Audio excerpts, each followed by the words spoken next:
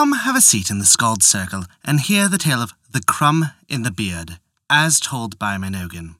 Before we begin our tale, we'd like to remind you that we release new stories for free weekly on Wednesdays on our website, Apple Podcasts, Google Play Music, Spotify, Podbean, and more. Visit www.thescaldcircle.com for more information. Now then, this begins the tale of the Crumb in the Beard. There was once a king who had a daughter whose name was Stella. She was indescribably beautiful, but was so whimsical and hard to please that she drove her father to despair.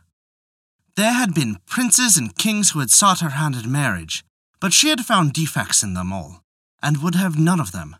She kept advancing in years, and her father began to despair of knowing to whom he should leave his crown. So he summoned his council and discussed the matter, and was advised to give a great banquet, to which he should invite all the princes and kings of the surrounding countries.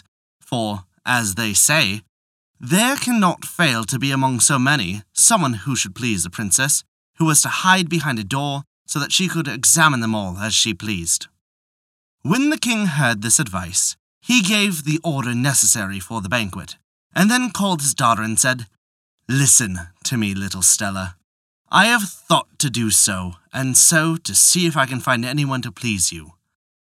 Behold, my daughter, my hair is white, and I must have someone to leave my crown to." Stella bowed her head, saying that she would take care to please him.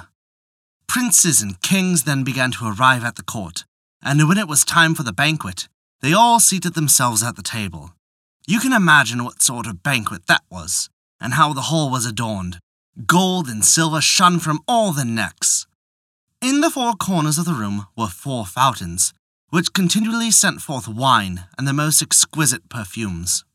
While the gentlemen were eating, Stella was behind a door, as has been said, and one of her maids, who was nearby, pointed out to her now this one, now that one. "See, your majesty, what a handsome youth that one is there." "Yes, but he has too large a nose." "What about the one near your father?" "He has eyes that look like saucers." "What about the one at the other head of the table?" "He has too large a mouth. He looks as if he likes to eat." In short, she found fault with all but one, who, she said, pleased her, but that he must be a very dirty fellow, for he had a crumb on his beard after eating. The youth heard her say this, and swore vengeance. You must know that he was the son of the king of Greenhill, and the handsomest youth that could be seen. When the banquet was finished, and the guests had departed, the king called Stella and asked, "What news have you, my child?" She replied that the only one who pleased her was the one with the crumb in his beard, but that she believed him to be a dirty fellow, and did not want him. "Take care, my daughter, you will repent it," answered her father and turned away. You must know that Stella's chamber looked into a courtyard, into which opened the shop of a baker. One night, while she was preparing to retire, she heard, in the room where they sifted the meal, that someone was singing so well and with so much grace that it went straight to her heart. She ran to the window and listened until he finished. Then she began to ask her maid who the person was with the beautiful voice, saying that she would like to know. "Leave it to me, your majesty," said the maid. "I will inform you tomorrow." Stella could not wait for the next day, and indeed, early the next day, she learned that the one who sang was a sifter. That evening she heard him sing again, and stood by the window until everything became quiet. But that voice had so touched her heart that she told her maid that the next day she would try and see who had that fine voice. In the morning she placed herself by the window, and soon saw the youth come forth. She was enchanted by his beauty as soon as she saw him, and fell desperately in love with him. Now, you must know that this was none other than the prince who was at the banquet, and whom Stella had called dirty. So he had disguised himself in such a way that she could not recognize him, and was meanwhile preparing his revenge. After he had seen her once or twice, he began to take off his hat and saluted her. She smiled at him and appeared at the window every moment. Then they began to exchange words, and in the evening he sang under her window.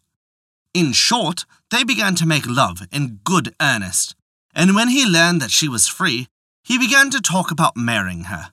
She consented at once, but asked him what he had to live on.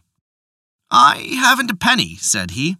"The little I earn is hardly enough to feed me." Stella encouraged him, saying she would give him all the money and things he wanted. To punish Stella for her pride, her father and the prince's father had an understanding and pretended not to know about this love affair and let her carry away from palace all she owned. During the day, Stella did nothing but make a great bundle of clothes, of silver, and of money, and at night the disguised prince came out of the balcony and she threw it down to him. Things went on in this manner in some time, and finally one evening he said to her, "Listen, the time has come to elope." Stella could not wait for this hour, and the next night she quietly tied a cord about herself and let herself down from the window. The prince aided her to the ground, and then took her arm and hastened away. He led her a long ways to another city, where he turned down a street and opened the first door he met. They went down a long passage.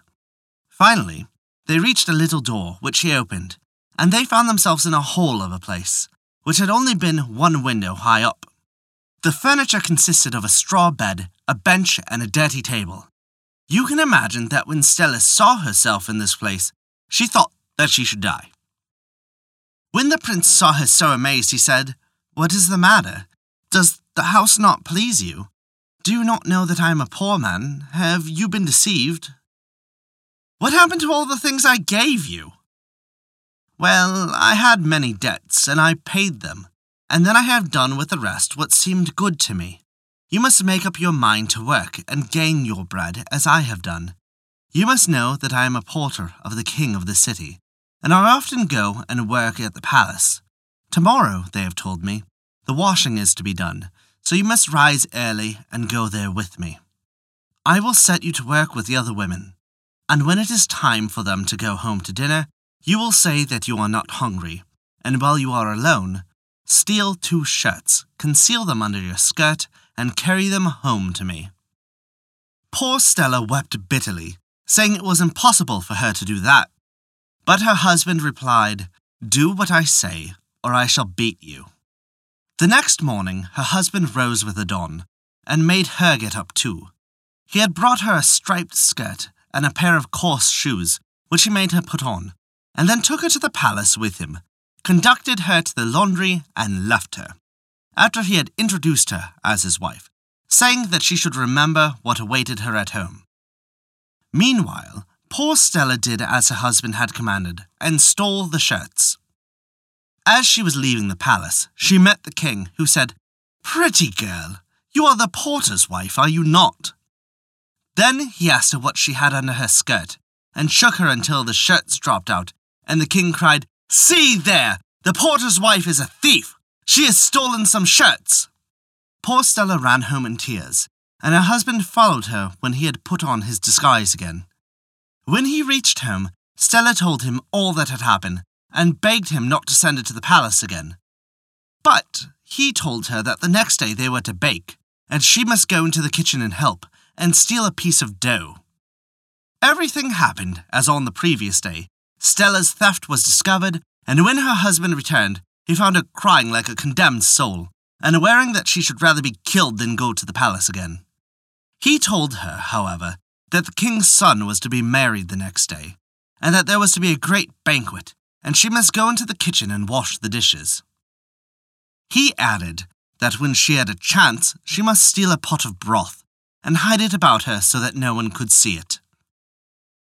She had to do as she was told, and had scarcely concealed the pot when the king's son came into the kitchen, and told his wife she must come to the ball that had followed the banquet. She did not wish to go, but he took her by the arm and led her into the midst of the festival.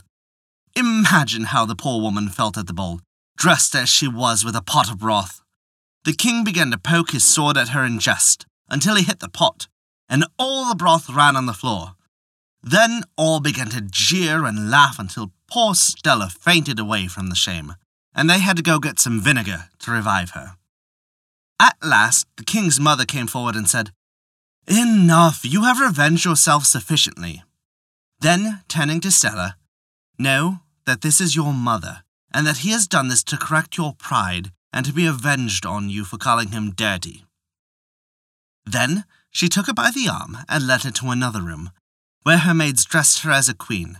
Her father and mother then appeared and kissed and embraced her.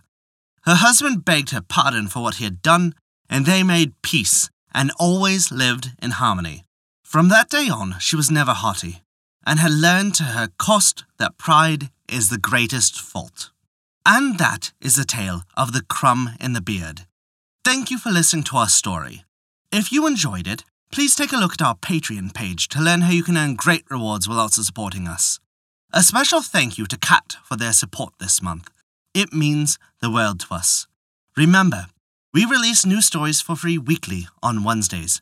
Find out where you can hear them on our website at www.thescaldcircle.com. Once again, thank you for listening to our story.